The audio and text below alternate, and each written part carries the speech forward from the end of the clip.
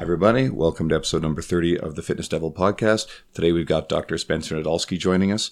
We get into an array of topics today, including how weight loss is not a guarantee of happiness and how that topic is more complex.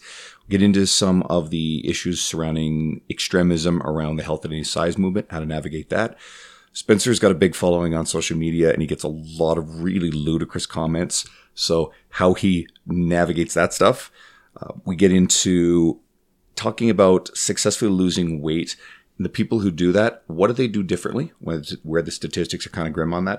And we get into Spencer's business model where he's doing doctoring over the internet, to put it simply, and how that's maybe going to change the industry. Stay tuned and enjoy.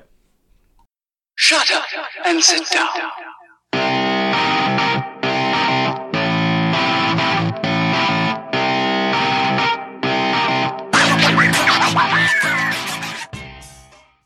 Hi, everybody. Welcome to the podcast. It's Andrew Coates. Dean Guido's here with me, but we're not that important when it compares to, we got a different kind of professional here from the fitness universe today. So we got Dr. Spencer Nadolsky joining us. And Spencer's a medical doctor and osteopath who specializes in obesity.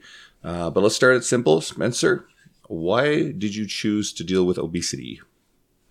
Yeah, it's kind of a fun, cute little story. Basically, I used nutrition and exercise science to get good at sports when I was in high school. Ended up getting a scholarship and did pretty well in wrestling at UNC Chapel Hill, the Tar Heels. But what interested me most was using that science to help more of the general population as opposed to improve performance in like athletes or physique athletes. Despite looking like kind of like a bodybuilder myself, and obviously a wrestler and football player, I wanted to take what I thought would only be a fraction of that would be needed to prevent and cure chronic disease. So I went to medical school with that mindset of like fitness as medicine. And, I was kind of choosing between endocrinology and family medicine. Ultimately, I chose family medicine and then obesity medicine because I felt that I would be able to get people before they would be ultimately referred to like an endocrinologist, like end-stage type 2 diabetes. So I really like the idea of obesity medicine because it hits you further, earlier in the spectrum of the chronic disease model. And all you need, so guys on the internet and the fitness fanatics, most of what we'd consider ourselves, all you need is just a small fraction of that to then implement with patients, and you see amazing things happen. Instead of just getting a small little ounce of fat off your abdomen to see maybe an ab vein or something like that, you get just a 5 to 10% weight loss with a patient that has some excess weight, and then all of a sudden they're off their medicines, their knee pain goes away, their back pain goes away, their reflux and even like things like sleep apnea start disappearing. And it's just much more fulfilling to me personally. Some people really love working with athletes and getting them to perform better. But for me personally, it's just much more fulfilling to see that impact on like a general population person. So that's ultimately the gist of it. That's a noble that's a noble pursuit, and hopefully it's something that makes a great difference in, as you gain more reach and traction in the industry, and you've gained a lot of reach, you'll be able to positively affect more people. And then the fitness professionals that are following you, they'll learn from that example and your lessons to hopefully help a lot more people across North America and maybe the world lose some weight and see all the host of health benefits from that. I just like the fact that he's like all the other, well, I'm not going to say bros, but it all started with trying to get good at sports to get that scholarship. And then you fell in love. No. It's funny. So like Testosterone Magazine, the Biotest Bros, T-Mag, that was all I had back in whatever it was, 98, 99 to 2002 when I was in high school. And so like guys like John Berardi, Dr. Serrano, if you guys remember him, he's still around, but not as prevalent on social media. And even guys like Charles Poliquin, who, of course, I don't necessarily like some of his obesity views, but the training principles and things like that really propelled my interest in getting better at sports. So it's kind of an interesting thing. And so the other thing is what you mentioned is helping other trainers. Is I kind of fell into that. It was during residency about 5 or so years ago, where I saw this kind of internet fitness world, and with a lot of trainers and very smart guys like Alan Aragon, of course, teaching trainers science-based nutrition. And I saw this need for a physician in that space because there weren't any, and the ones that were kind of around were, they're into pseudoscience really. They're zealots in some sort of way. And so I thought, well, geez, there's not a physician in this arena, so I should be that guy. And essentially, I became good friends. You are that guy. Yeah, so I became good friends with Alan and of course guys like Brad Schoenfeld and now Lane Norton and Brett Contreras and Sohi and of course Jordan and all these other guys you have on your podcast. And the idea is hopefully, and I've seen a difference. So a lot of people just kind of thought of as obesity as like just kind of a willpower, eat less, move more, which essentially eat less, move more, as we talk about, is true. That's what it comes down to. But meeting the patients where they are, understanding the complexities of obesity, of why it's so tough, having a little bit of empathy, not too much empathy. Too much empathy can be bad, but a little bit of empathy for those with a lot of excess weight and understanding why it's so hard, and then just meeting them where they're at and then helping them through the process. So I've seen a change. I don't know if it's directly from me, but I think I've had some sort of positive impact there. It's all you. We'll go with it's all me. We'll just go with you're our guest, so we're gonna obviously side. Oh yeah, it's all you. Perfect. Just take credit for everything. Absolutely. Why not? Well, you're the doctor. That's what I would be like. I'm the doctor. Yeah. Are all the other people doctors? Well, so's Dr. Oz, and yeah. Are you saying he's not Dr. Oz? You're not Dr. Oz. That's kind of what he was implying, that he wanted to go in a different direction from the people like Dr. Oz. Yeah, but Dr. Oz is like filthy rich. So is that success? Is that he's helped a lot of people? Yeah, so actually, I've struggled with. I think many people struggle with this. Actually, at the fitness summit in Kansas City, it was like 3 or 4 years ago, and the question became, if you had a chance to go on Dr. Oz. If somebody asked us this at the panel at the end of the conference, if you had a chance to go on Dr. Oz, they asked everybody: Brett, me, Alan, all these people. James Fell, I think, was there, and a lot of people. A lot of people answered, no, I would definitely not. I think Brett said definitely no. I'm not sure what Alan said. I'm pretty sure James Fell said definitely no. And I struggled to answer it at the time because, look, I mean, think about your reach when you go on Dr. Oz. The problem is they have editors, and they can basically make it out to show whatever they want to show. So if you come in with this strong science-based opinion and disagree maybe with what their views are, that may not go over well, and you may be pushed in a certain direction. So I don't really. I think I'd probably take them up on it, but I don't obviously agree with most of the things that are said. I don't think we should be spending our time pretending like we can talk to ghosts and read the future and stuff like that, of course. But I don't know. So it's an interesting thing. And of course, I believe that Dr. Oz sold his soul for, the kind of our Hippocratic oath and all this different thing just to make extra bucks. And that's ethically, I think, even if I made millions of dollars, it wouldn't be worth it.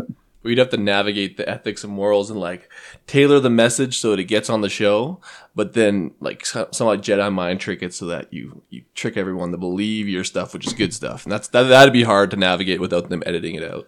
The other thing, it would be. I think it would be, and that's the reason that I've kind of gone back and forth. Like, well, would I? It would be great exposure, but is that worth it? I don't know. What you would do is you would just flash the double biceps and like just talk the shit with them. Don't actually say anything that would put you in a bad situation, but enough that people would go to your site and listen to you. That's what I would draw listeners to you. Just to you, and the fact that you're jacked, then throw them with the science. I think that would be reasonable. That's kind of what I've actually thought. Yeah. Too. So I could be a doctor. See. Figured it out. Well, I think the thing, and this actually come up in several episodes as well, when we'll sort of take down these charlatan types who have huge followings. It is still really important to understand why they're where they are, how they got there. They have this reach. And, you know, it kind of goes to, well, actually, let's use a great example. That video of you and David Avocado Wolf saying hi to Martin McDonald, which was fucking-tastic.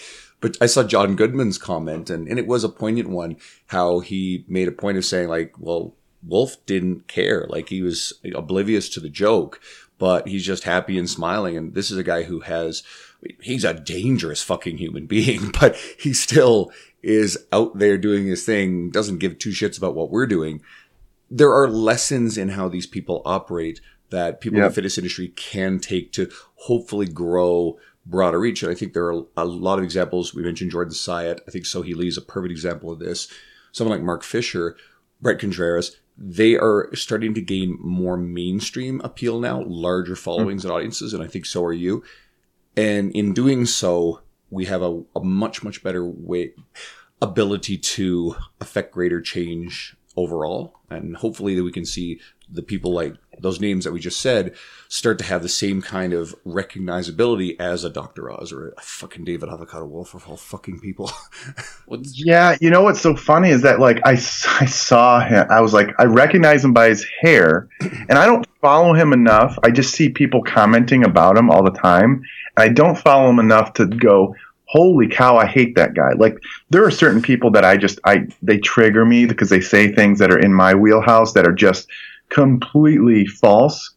Well, you know, someone posted a few things in that thread where I posted that video, and I didn't realize some of the just complete, not even just batshit crazy, but like dangerous, like basically implied that the guy from Florida who shot everybody in the school, which is just absolutely tragic and horrible. He basically implied that maybe Big Pharma was involved because he was on medicines. And it's like, oh my God, like, come on. And so, like, and maybe instead of putting my arm around him and laughing, I should have put him in a chokehold, I guess. I don't know. I'm not sure. I don't really have an answer for that. But I agree. They have an advantage. They have an advantage because the crazier and batshit crazy things you say that have maybe some small bit of truth to it that can polarize people. When you start learning about marketing, that's you know, these are essentially things I've started learning about. When you start polarizing and pulling on emotions, and when you have no scruples, that's when you can go viral and really gain like a cult-like following. So it's unfortunate that that's a part of human psychology, but I think there are lessons to be learned there that I'm trying to figure out. It's not something that can go viral quickly, but I think it's something you can build a business around and build a marketing strategy around. Go ahead. I was going to say, we've got one of those locally. I'm not going to name him, but anyone listening will probably know what I'm talking about.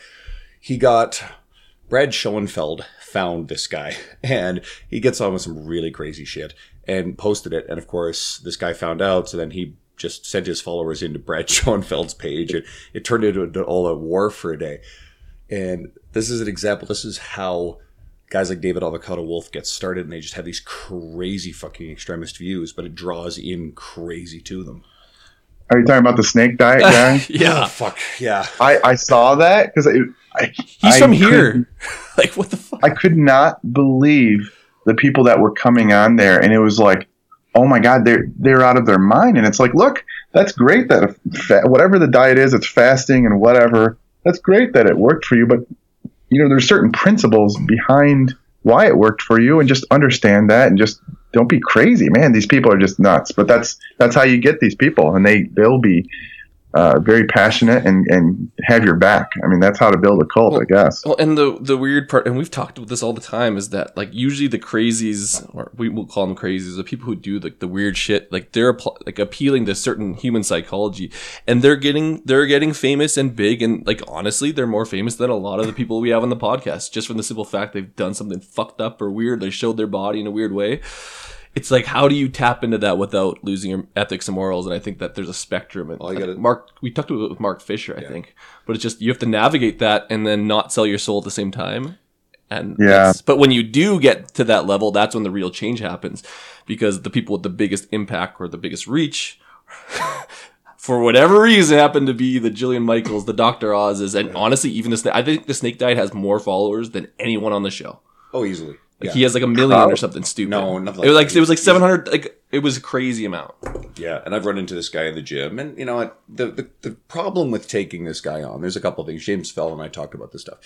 Is one, you legitimize him, and then it draws more people into him.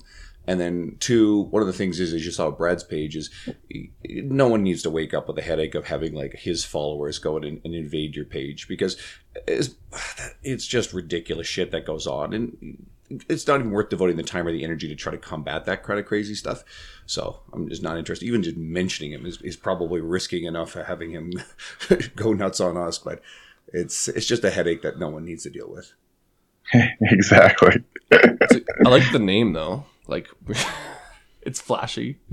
There's some backstory to this one, but I'm not going to get into that. We're not going to talk about a stupid. Let's move on. Let's go to the actual questions now instead of just trashing on Dr. Oz. Yeah. Basically, you're better than Dr. Oz. You're bigger biceps. You just need to get on the show. Next. Exactly. We believe a lot of people kind of like with this view that weight loss is the missing ingredients to, I guess, their overall happiness. Can you kind of talk about the dangers of this type of thinking and just kind of some insight onto the underlying issues that people may need to address to, I guess, more or less achieve their happiness? Yeah, I mean, happiness is a finicky topic because it's some people make it a goal, and that's it, we have to accept that we're not going to be happy all the time. It's a fleeting moment. We can be content at sometimes, and we're going to be sad at times. So making happiness a goal, I think, is problematic from the get-go. But here's what many patients think when they come in. If only I lost 20, 30 pounds, maybe 100 pounds, maybe it's more pounds, I would just be happy. Now, losing that weight, so ultimately, my goal is hopefully I help them do that. It's not everybody successful. I can't claim that, but I feel like I'm higher percentage than average am helpful for them. Once they do lose the weight, it ends up being a slippery slope because maybe things don't look the way they expected to, or maybe they do. Maybe there are a percentage that go, you know what, I feel great now. But I find that the percentage is actually much lower, and it's like, this is good. I feel better, but I'm still not happy. And that wasn't, the weight wasn't necessarily impeding them from happiness. It was something else. It was fulfillment in their life. And they have a little bit more confidence, and that helps in some sort of way. And they maybe don't have as much pain or something, less,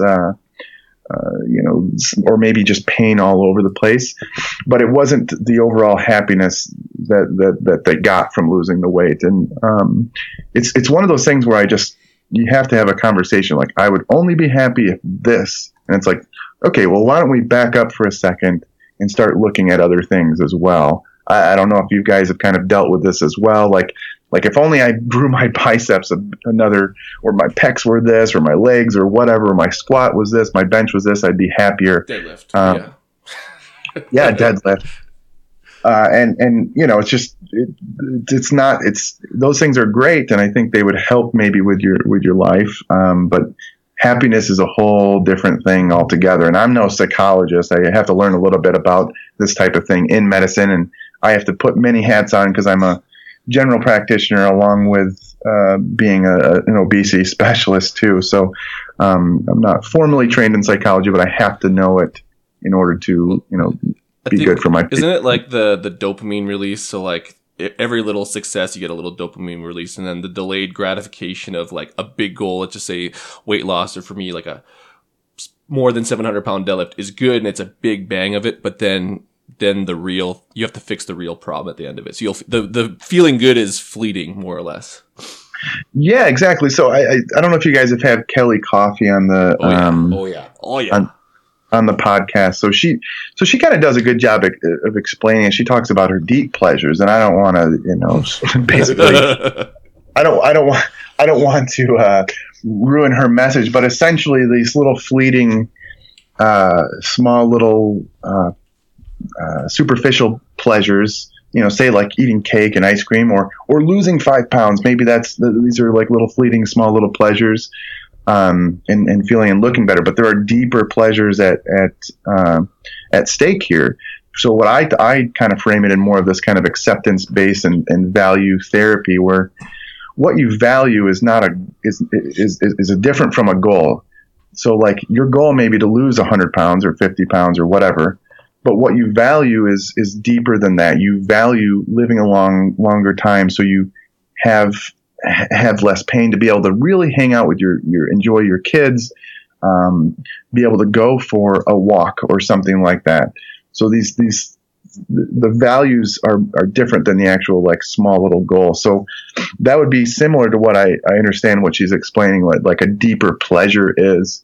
And so these fleeting moments of happiness are a lot different. And people think of happiness in different ways. It's not like we're always going to be cheery with a big smile. We know some people like that, and they're probably kind of crazy, but maybe reframing it and thinking more in values or deeper pleasures, different than happiness, would be helpful. I wonder if Dr. Oz is happy. Sorry. Yeah. Not every night he's probably rolling in his money. Yeah, roll it like Scrooge McDuck jumping in his freaking tubs of money. All I can think about when you're like, yeah, they're people with the big smiles on their face are the crazies, and then I'm like, Dr. Oz is crazy. He must be happy too. Yeah. I mean, you see big smiles on his face. Yeah. Well, this is the one I was actually kind of enjoying thinking about and setting loose. So this sort of thing tends to. We get into this extremism. I'm fumbling the question a little bit, so I'll try that again. This sort of thing tends to lead to extremism that becomes a sensational headline. We recently saw a comedian attack the British cancer research. They had a campaign. A comedian called it fat shaming for a campaign that provides information about the increased risk, cancer risk associated with obesity. How do you approach the misinformation that some within the health at any size movement provide to people and their attempts to silence discussion about the health risks associated with obesity? Well, you got a few angles here, because you have one side that's saying, oh, obesity is bad for you. It's going to kill you. It's like smoking. And that picture that they showed is like, if you have obesity, they put the little blank spaces there. That's after smoking, that's the biggest risk for cancer. And then on the other side, you have the healthy at any size or at every size or whatever, basically saying there's no risk to having obesity type of thing. Either one. So telling people that your obesity is going to cause you cancer, that may scare some people into trying to lose weight, but like, ultimately, I find that that's not the biggest motivator, and people are kind of like, well, that's kind of a long-term consequence. Maybe that's not going to happen, and it's not as, clear-cut as, say, smoking is. Yeah. So we have. I don't think that that's the greatest messaging, and I know what they're trying to do. They're trying to use scare tactics in order to help the public. They're trying to help. It's not like and people are saying that's fat shaming. I don't call it fat. That wouldn't be fat shaming. Fat shaming is making fun of these people for being like, calling them lazy or something like that, and basically using obesity to harm their character. Making fun of their character, as opposed to just spouting off facts. So there are facts that having excess weight puts you at risk for, fill in the blank, condition, disease, whatever. There's not really any question about that. We have so much data to show that. So then the health at every size, I think, is more dangerous than the people putting out facts that may or not be effective. Some people think that it may be harmful to say these things. That's possible. But I think the health at every size can be dangerous. If it was used correctly, I think the right way to use the health at every size would be like, look, you won't probably, statistically speaking, you will probably never get back to, this perfect little weight that you were in high school or college. That's statistically speaking is probably correct. But you can be healthy if you, lose 5 to 10% of your weight, keep it off, and you stay active and you start eating a more nutrient dense diet and have a healthy diet pattern. And you may never get back down to that weight. So let's not shame you for that. Let's make sure you're healthy at that size, whatever that is. Instead, what I think it's turned into is that, no, it doesn't matter what you weigh. You can have as much weight as you want and still be healthy. And that's not true either. You know what I mean? So I see both angles, and it's like, well, why don't we take, more science-based approach and say, look, yep, it's a fact that obesity will, give you a higher chance of various cancers. That's well established, but maybe putting that on a public sign is not the best way to get the message across and help people. That's kind of my stance. And do you really think that they don't know that at this point? Like, is that maybe I'm ignorant to the fact, but like I would say people probably know it's bad for them, even in like the very simplest form. Like, it's obviously not they don't fucking know it's bad for them problem. It's another problem. I think most people understand that you increase the risk of heart disease, you increase the risk of having high blood pressure, your blood sugar is elevated, diabetes. I am not so sure that people actually understand that there is a relationship between some cancers and obesity. So that particular campaign was geared that way. And I actually agree with Spencer. I'm not sure it's necessarily the right approach to things. Oh. But I suppose there's always the argument too, well, it's socially acceptable to put up such information about smoking, but yet why is it not socially acceptable to have the same conversations about obesity, right? So these are tricky conversations. Yeah, and James Fell wrote an article about it. I briefly skimmed through that, and he brings up some good points about. I think it's just a whole different bird, like obesity versus smoking, because smoking is essentially just one behavior, right? Obesity is complex in that it's not inhaling a harmful substance. It's an energy imbalance, which plays into our everything we do during our day. And so it's many more decisions versus just whether you smoke or not. And yes, there is overlap in the brain, in the dopamine systems and the nicotine systems and things like that in the reward pathway in the brains. But I think obesity is much more complex in that it's kind of apples to oranges. And the other thing is, look, I mean, even if we wanted to compare apples to apples, let's just say they're apples to apples. Just because even if shaming worked for smoking, they talk about whether it did or not. I don't actually know the data on that too well, other than some people have claimed that it worked well for smoking, but I've read some other conflicting evidence. We then could just look, well, does doing the same thing for obesity work? And what we find is that it doesn't. So that's where it's like, well, it works for this and not for that type of thing.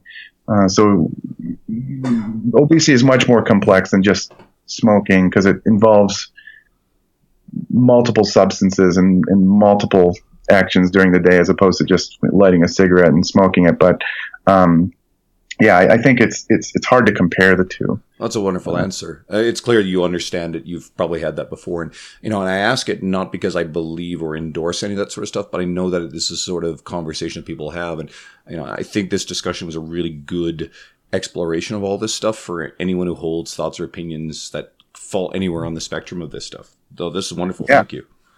Yeah, you got it. Frick, let's do the Instagram one. Totally. Andrew kind of threw me under the bus here because we script some of these questions, and he's like, Dean, tell them you're struggling to get 10K followers. And I'm like, I tell everyone almost every week I'm struggling with it because I want the swipe up function. All the things I could do with the swipe up function are just like endless, in my opinion. You're a pretty big deal, man. You got 75,000. It's not as much as Dr. Oz, but like that's pretty big. And with that comes a lot of, I guess, comments, likes, shares. It also comes with the bombardment of probably frustrating comments and things of that nature. So how do you kind of navigate the bombardment of all this crazy information that other people put on, and then how that brings some of the questions your way and you kind of get to deal with all the bullshit? Yeah, so it's an interesting thing. I don't know if you guys saw my video on how to make the little kind of infographic meme type of things that kind of blew up. But Yeah. Totally. Oh, yeah. Yeah, I shared the hell out of that with some a bunch of fitness professionals who were trying to learn how to do infographics during our earlier episodes. So yeah, like we actually use that specific video. That's great. So it's kind of the way I saw it was, look, I made this thing with the peanut butter cups, Justin's organic peanut butter cups versus regular peanut butter cups. And I was basically like, don't believe health halos. I put it on Facebook and Instagram. And at the time, I only had a couple thousand Instagram followers, maybe, just posting pictures of my food. I didn't know what the hell to do with Instagram. But my Facebook was relatively large. And on Facebook, that post, it was like a couple years ago, went just gangbuster viral, like thousands and thousands of shares, to where then people were just ripping it off, taking my name off and doing it themselves. But that's fine. So ideally, I would have just understood that and then just made tons and tons of comparisons like that, but I didn't. Carter Good, who you guys should have on the podcast, who is Jordan's, what's that? That's him. He took it and made it big. Well, so he was Jordan Science. He's like a business client. Yeah, a business client. They kind of work together. He started doing similar, and I don't know if he got the idea from me. He might have just done it himself. I have no idea. But he started doing it and grew from very small to like pretty quickly 30K, relatively quickly. Oh, yeah. Jordan working with Gary Vee, was trying to grow his Instagram. And it was literally 1 year ago today when I saw Jordan in New York, and I only had 3,000 followers at the time. He had 12,000 followers at the time, 1 year ago. We were having breakfast, and he was talking about how he's trying to grow it. He wanted to hit 100K within a year, and that was his goal. But he was doing lots of these little videos, giving just great content. Amazing content, just videos and all sorts of stuff of himself showing exercises. And he had a very good, solid following, but it wasn't explosive, right? So after that visit, literally a year ago in New York, he asked me if he could post that peanut butter cup meme infographic. And I said, sure. He posted it. And instead of getting, we'd have to go back to it, but I showed in the video, I believe he was only getting about at the most 600 likes per thing he posted, which is still very good, mind you. Yeah. He got more than double the likes on that one infographic. And I think in his mind, it must have clicked and said, holy cow. And then he's talking to Carter, who'd already been doing it and grew exponentially, kind of doing a similar thing. Like I said, I don't know if Carter learned it, looking at whatever that was. I think he might have. I got the real story after this. Don't worry. Okay, good. So then all of a sudden, Jordan goes, well, he went gangbusters, posting three times per day with the infographics. And he just started growing very quickly, just like Carter. And I kind of saw them doing it. I'm like, well, geez, I better start doing it too. Not nearly as consistent, which is part of the reason why, if you're more consistent, posting 3 new, very good content pieces, very showy, and their design skills were much better, especially Carter's design skills, much better than mine. But because they were so consistent, they blew up exponentially. I think it's kind of leveled off now, but it was just a kind of a cool story. So I went from 3,000 to now I'm at 75,000. And I personally like to do some infographics. I like to do some funny memes to kind of poke fun at people, because it's more my personality. I like to kind of joke around more. I don't like to be too serious about one thing. But the comments, like you said, the comments, they're not as bad as they were at the beginning when I started growing very fast, because people didn't know me.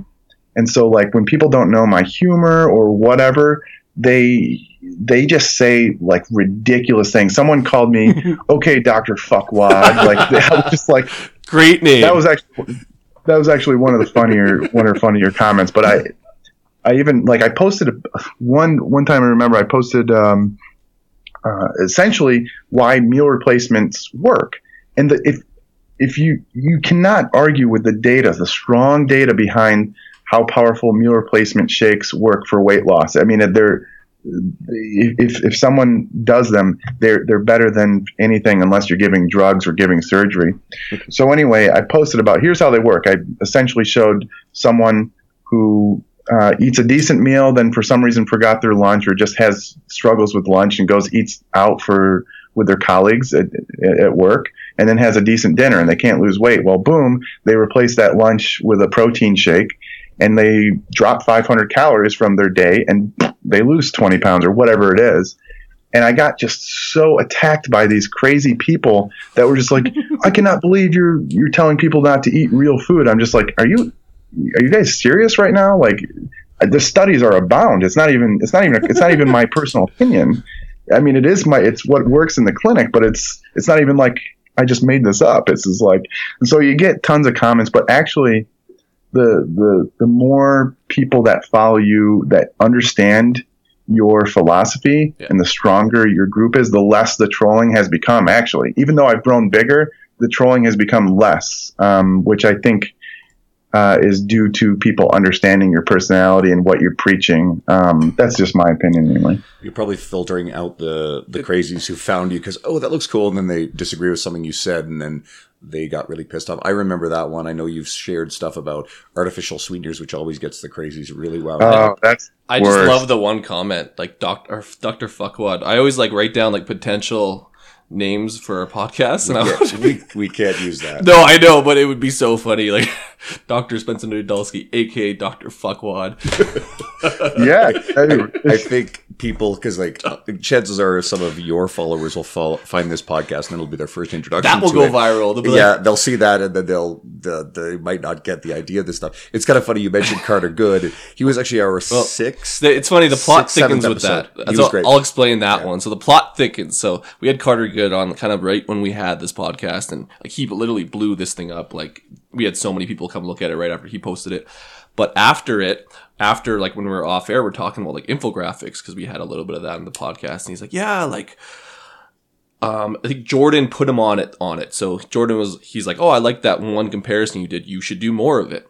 And then obviously you saw it. He went from I think 1,000 to 30,000 within 2 months. And if you look back, you can kind of see the progression. And then Jordan was like, I'm going to do that. That fucking works. But really, maybe you started it all by doing it. And then Jordan got the idea, told Carter to do it. But Jordan last week actually admitted it, because I like, Jordan, what's the real story? Did Carter do it, or did you start it? And then he let us know that Carter definitely started it. But I should have asked him, did Dr. Fuckwad start it? Yeah, the Dr. Sorry. I just think that's so good. But anyways, the plot thickens, so I don't even know. Maybe you actually started the whole infographic food comparison thing, which skyrocketed everyone else copying it, myself included. You might be the creator of it. You might have started a movement. That could be your legacy more so than anything else you've ever done. FYI. Well, yeah, that's what I show in the video, because I show it. I was like, look, I posted this 2 years ago, and it went gangbuster viral, and then it was only this past year. And again, I don't know if Carter actually, I'll have to ask him. He's a friend of mine. And it may be that he just thought of it organically. And the thing is, I don't know if I got the idea from looking at somebody else's, but I was in the grocery store. It was a couple of years ago, and I was looking at the Justins, and I was looking at a regular peanut butter cup, and I'm like, these are the fucking same. But but people sit there and argue and go, no, but the ingredients in Justin's is way better. It's like, look, do you understand that the amount of the small little additives in these peanut butter, in the regular Reese's peanut butter cups, are so minuscule, they will have no difference on your body composition. Now, health-wise, it's also going to be so minuscule. And the other thing, the reason I thought about it as well, is because I had multiple patients who were not losing weight, and they kept saying, I don't know how this is possible. I eat so healthy. I eat all organic. And I'm like, I don't give a shit if it's organic or not. That doesn't make a shit difference. And so it's this health halo that people think. And so they probably see Justin's, oh, it's organic. I can eat the shit out of this. It's the same as a Reese's peanut butter cup. I personally like the taste of of Justin's better because I like that more dark chocolate taste and the peanut butter in it. But like it doesn't make a damn difference for body composition. And I don't think there's been a randomized controlled trial comparing health outcomes. I'm pretty sure there never will be. There would be no effect. I know it because it's the same shit.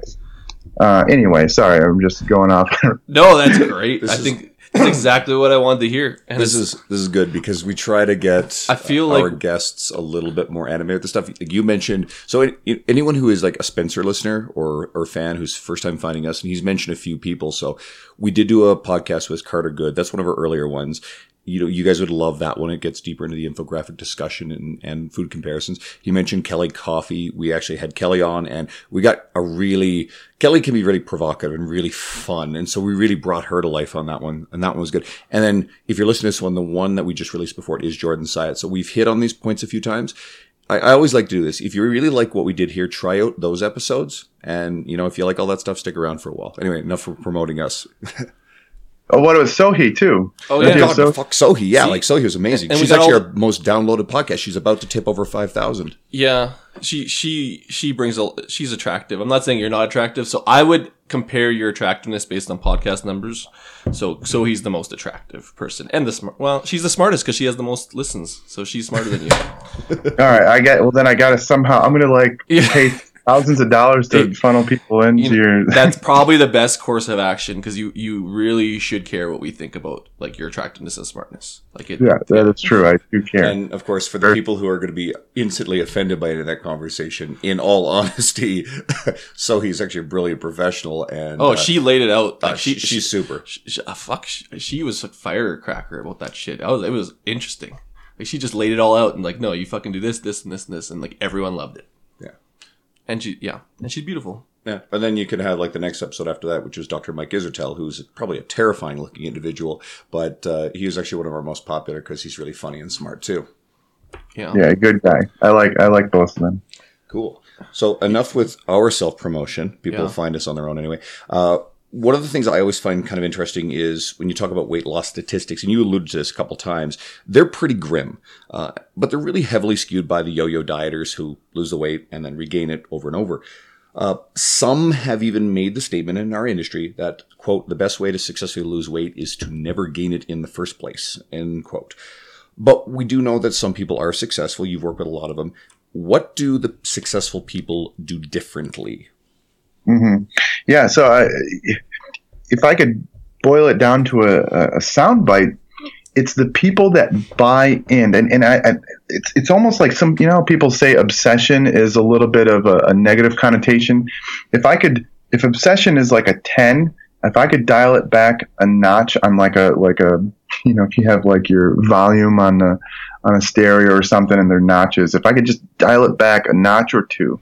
Or instead of, trying to boil a pot of water, you have it on super high heat and you just dial it back a couple notches. I would say it's close to obsession, and it's this extreme buy-in into the lifestyle thing. They are the most successful. It's something about of course, energy balance matters, working out, exercise, the diet's most important, blah, blah, blah, blah, blah. But there's something about becoming just driven, but almost obsessed. I don't want to say obsessed because the people that become obsessed, there is a negative thing and it starts running their life, but it's almost to that point, but not there. And they just run with it.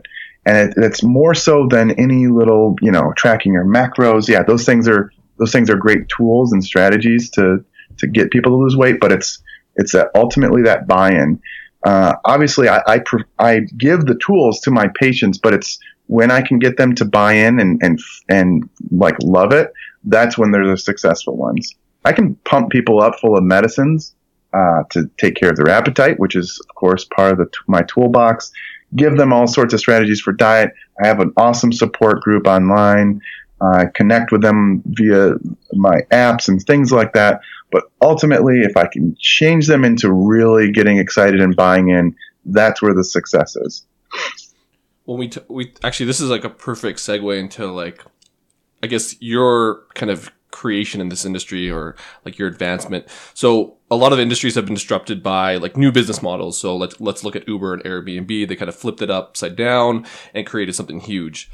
You're kind of a pioneer for providing medicine over the internet with SteadyMD. So kind of what you were alluding to here. Could you kind of explain how that works and what do you feel the future of medicine looks like in terms of that kind of context? Yeah, so, I'll just give you the brief rundown of how this all happened. Precision nutrition, right? Yeah. Well, so, it was back when I was just starting residency, I was talking to John Berardi. How can we actually do doctoring over the internet just the way they do coaching over the internet? Lots of roadblocks. Licensure in every state. If I wanted to do in Canada, you have to do this other certification. It's basically impossible to do it like that. Lots of red tape. So we canned that discussion and never really looked back at it. Well, fast forward a few years. It was last year, actually at an obesity conference. One of these guys with SteadyMD called me, one of their founders, and we had kind of emailed back and forth. A guy from the Fitness Summit, who I see every year, Robbie Garrison, he actually put me in touch with one of the co-founders and kind of talked back and forth about how they had this idea of putting primary care online.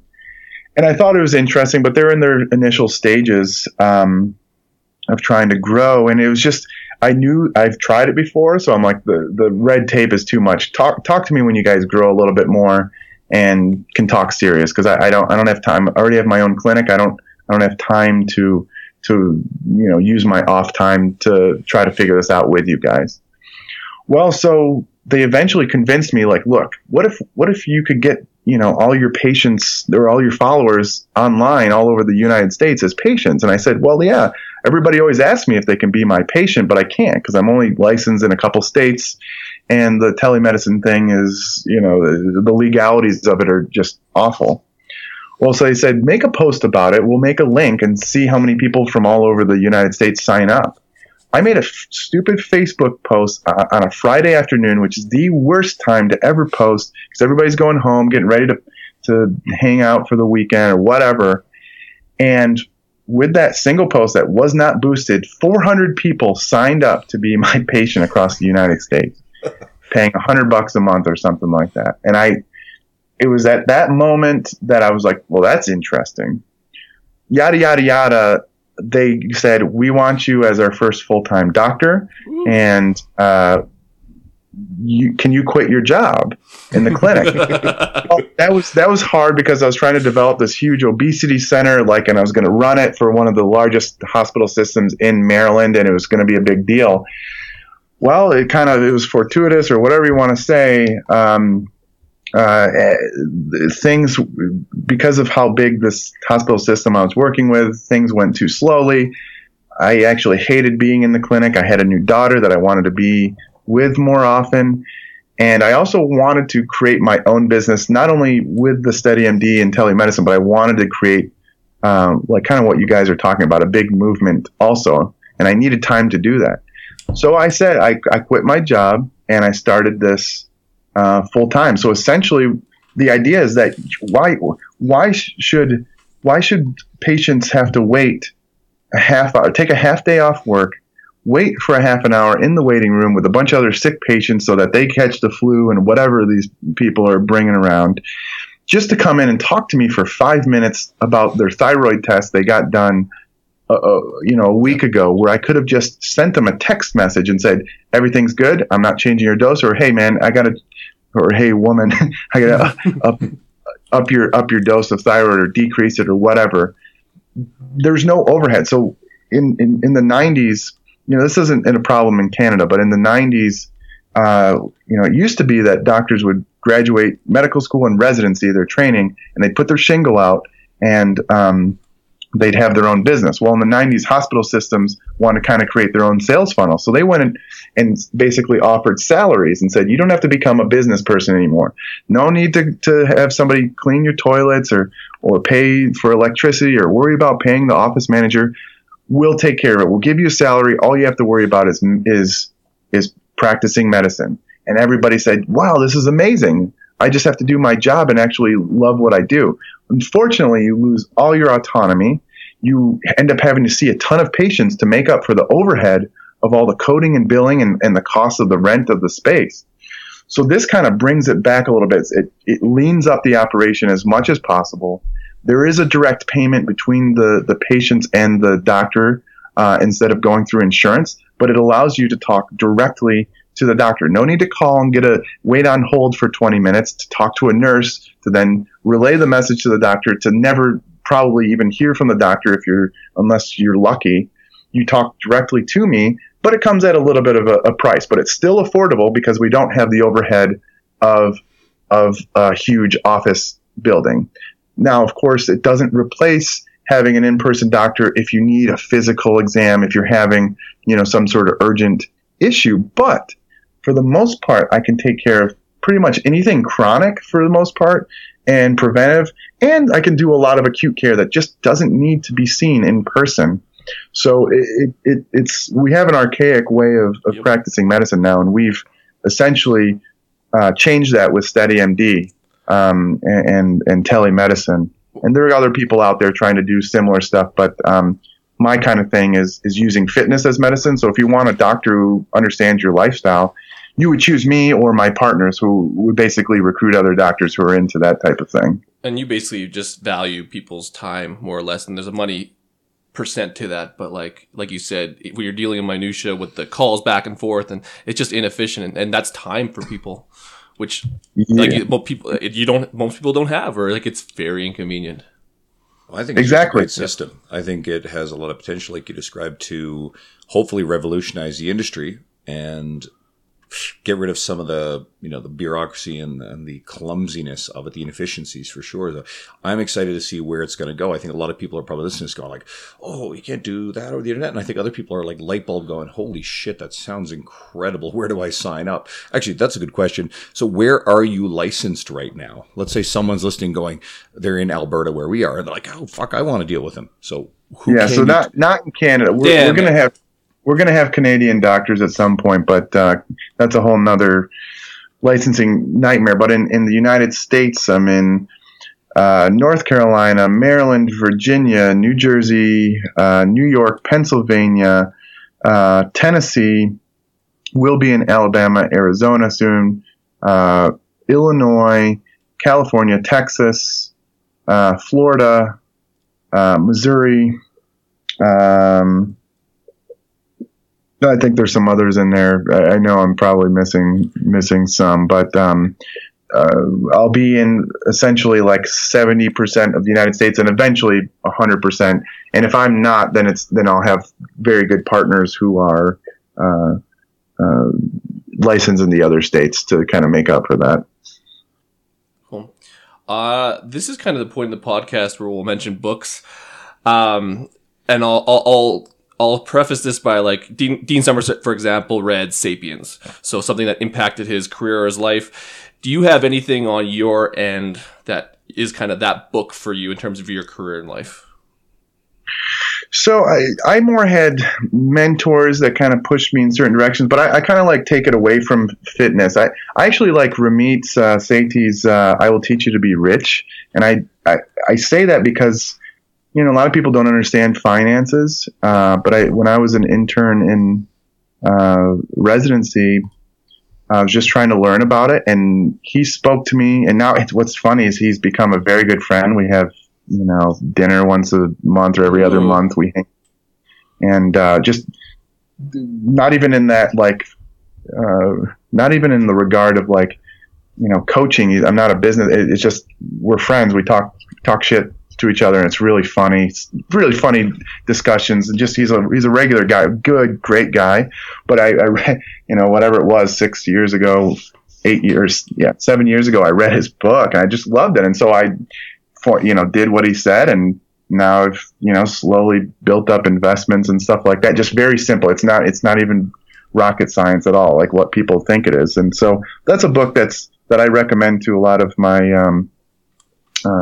mentees or whatever, the people that ask me for advice. And I say, look, the first thing you should do is if you ever think about trying to make money, before trying to get into all this other weird stuff, just read this book, understand finances, get your stuff in order, implement it, then come back and talk to me. So that's the book that I'd recommend. It's a little bit different, but that's actually sitting on my coffee table as part of a list of stuff. Like I tend to do more audiobooks now, but that's sitting there, and it's one of the ones in the queue. I really want to make sure that we pointed out the fact that you've written a great book too called The Fat Loss Prescription, which goes to a lot of the stuff we talked about with, dealing with obesity. So do you want to mention that for a second? Yeah. So I wrote it a few years ago. I'm always trying to update it. I'll maybe come out with a second release at some point here soon. But essentially I wanted to bring obesity guidelines and very science-based obesity medicine, weight loss medicine, and just put it into a small, very digestible book. You read some of these books, and the reason that they're super huge and lots of fluff is because publishers want these huge, long books. But essentially, when it comes to weight loss and medical weight loss and science-based obesity medicine, you can condense it down. So it's only like 100 pages at most, and it basically talks about what is needed for weight loss to occur, which we all understand that, but in a digestible manner. And then it talks about the medicines and conditions that can impair weight loss, and then the medicines that can be used to help with weight loss if needed, and then the surgeries, of course. So it's like taking all those scientific guidelines and kind of putting it into a digestible format. No, that's awesome. We have a lot of both enthusiasts and fitness professionals listening. So definitely the fitness professionals, that's one you might want to take a good look at so you get exposed to that knowledge. And then again, any of our enthusiasts where weight loss is a personal goal, there might be some really valuable stuff in there too. So now, part of the point of all this stuff is to have people be able to find you and have access to you the way that a lot of our listeners now, because they found Carter Good early on, they follow his work, his Instagram. So where can everybody follow you? Yeah, I would do both. Of course, I have my blog, drspencer.com, DRSPENCER.com. My Instagram handle is at Dr. Nadolsky. Some asshole has Dr. Spencer. I don't know who it is. But so you got to go to Dr. Nadolsky, DRNADOLSKY. And then you can find me on Facebook, Dr. SPENCER, Nadolsky, NADOLSKY.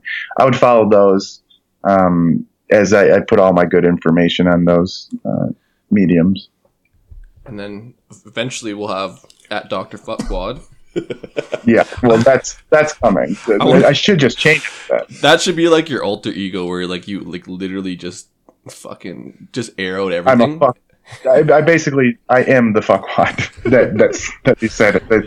It's a self-fulfilling prophecy. I just want to go back and find out who said it, because like it's such a simple beak. Like there's like comments where you're like, that's stupid, like this guy's a troll. That one you probably laughed at. You're like, okay, that was good, because it's like so simple and direct, and like it's just lashing at you. You're like, fuck, you got me. I'm actually thinking about using it in the episode title now. We'll figure out a way to, maybe, if that's okay with you.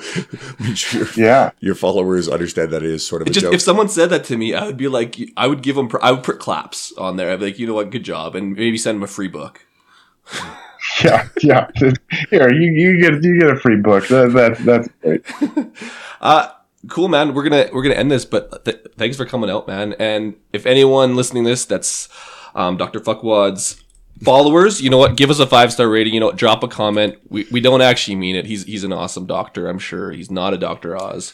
So we appreciate ratings.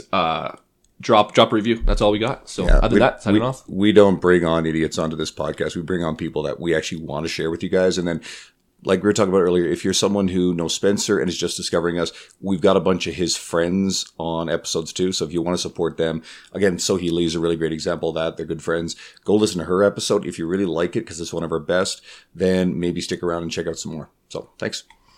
Shut up and sit down.